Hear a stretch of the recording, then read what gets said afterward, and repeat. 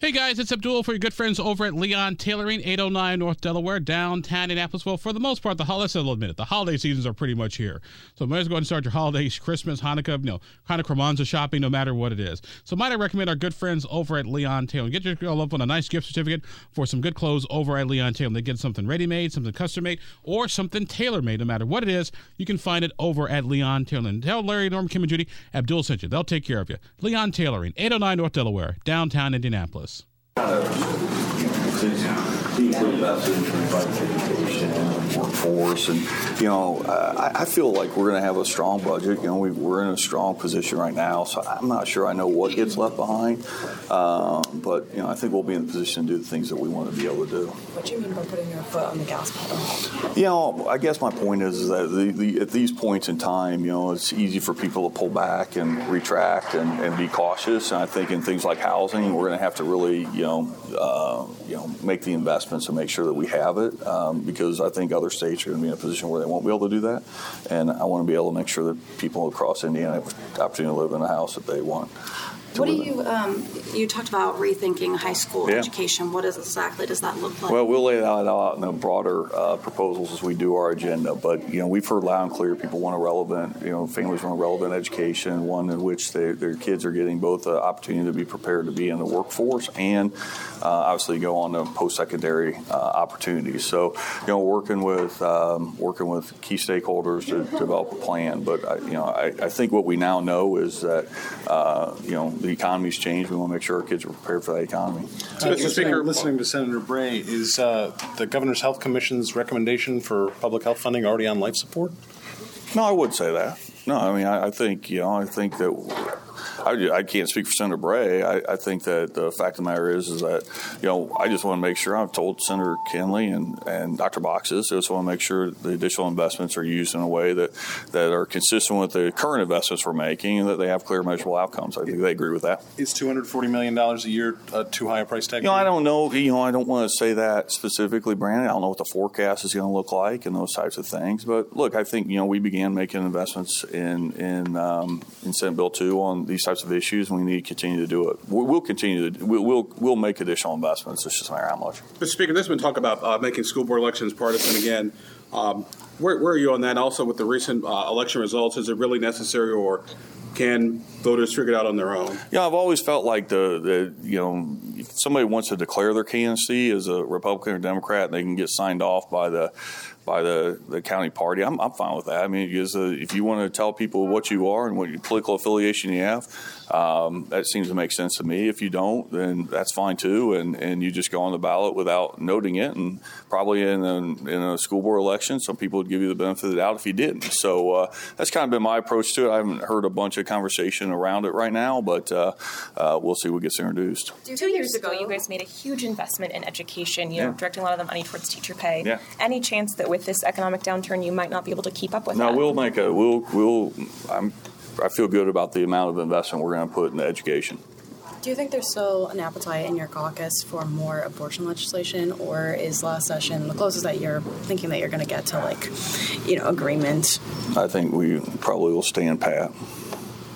What about anything we can expect on CRT-related legislation or, giving more control to parents on education, those types of things? I haven't heard specifics on that, but we'll always be a caucus that's going to support giving families the choice to go to schools that best meet their children's needs. Do you think there will be any movement on contraceptives?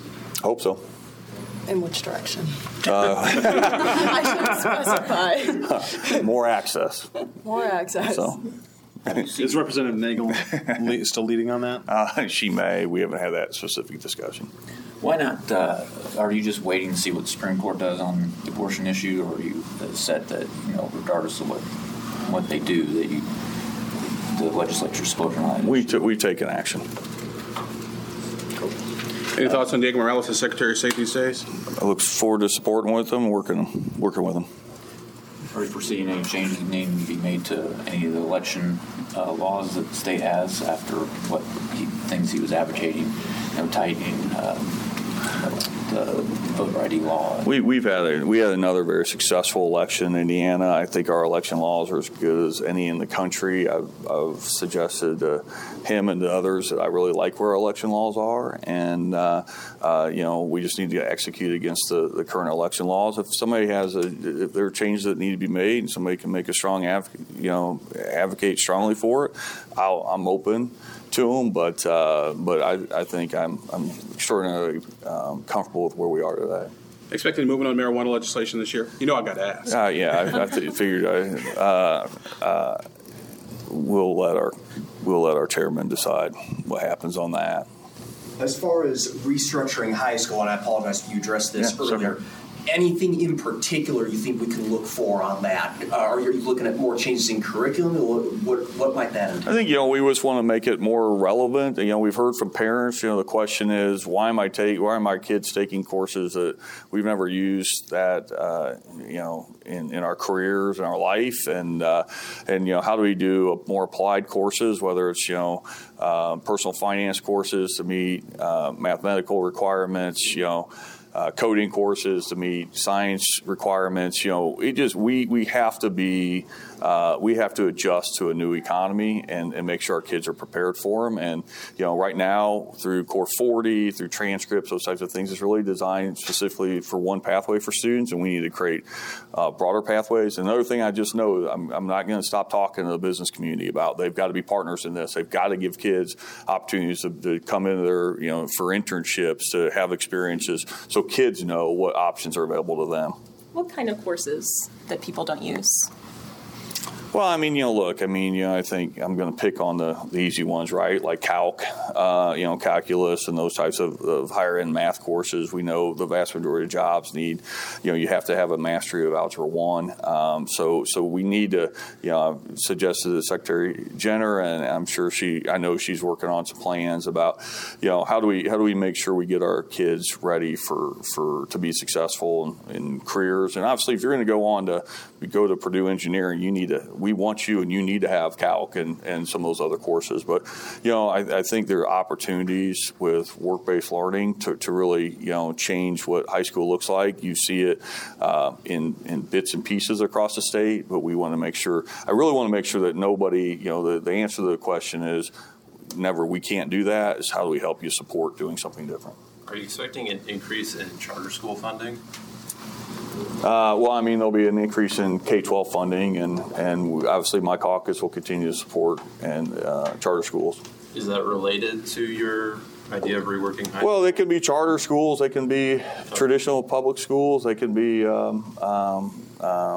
private school. I just want to meet kids where they are, but not in one particular. I've seen in each of those three, I've seen really good examples of schools doing different things. Guys, you got time for one more question, if you have one. I was wondering if you could talk more. You said mental health is going to be on the agenda. Could you, any particular? Yeah, we'll provide more additional funding. One of the things we're just going to have to be able to do is figure out, where we get the providers. That's a key issue. I know the administration's looking at this. A lot of the stakeholder groups are looking at how do you provide more how do you get more providers into that space? Because we just have a shortage now. If you ask anybody and they try and call to get a counselor or they try and get a psychiatrist, the answer is a long way. It takes a long time, and sometimes people, they need help now. So that's what we're trying to do. I don't want to act like this is going to be like an overnight fix and it's going to be solved, but we can, start putting the infrastructure in place to make certainly improvements. Thank you, guys. Thank you, guys. Have a good afternoon. We'll see you tomorrow. This podcast was produced and edited by Chris Spangle and Leaders and Legends, LLC. If you're interested in starting a podcast or taking yours to the next level, please contact us at leadersandlegends.net.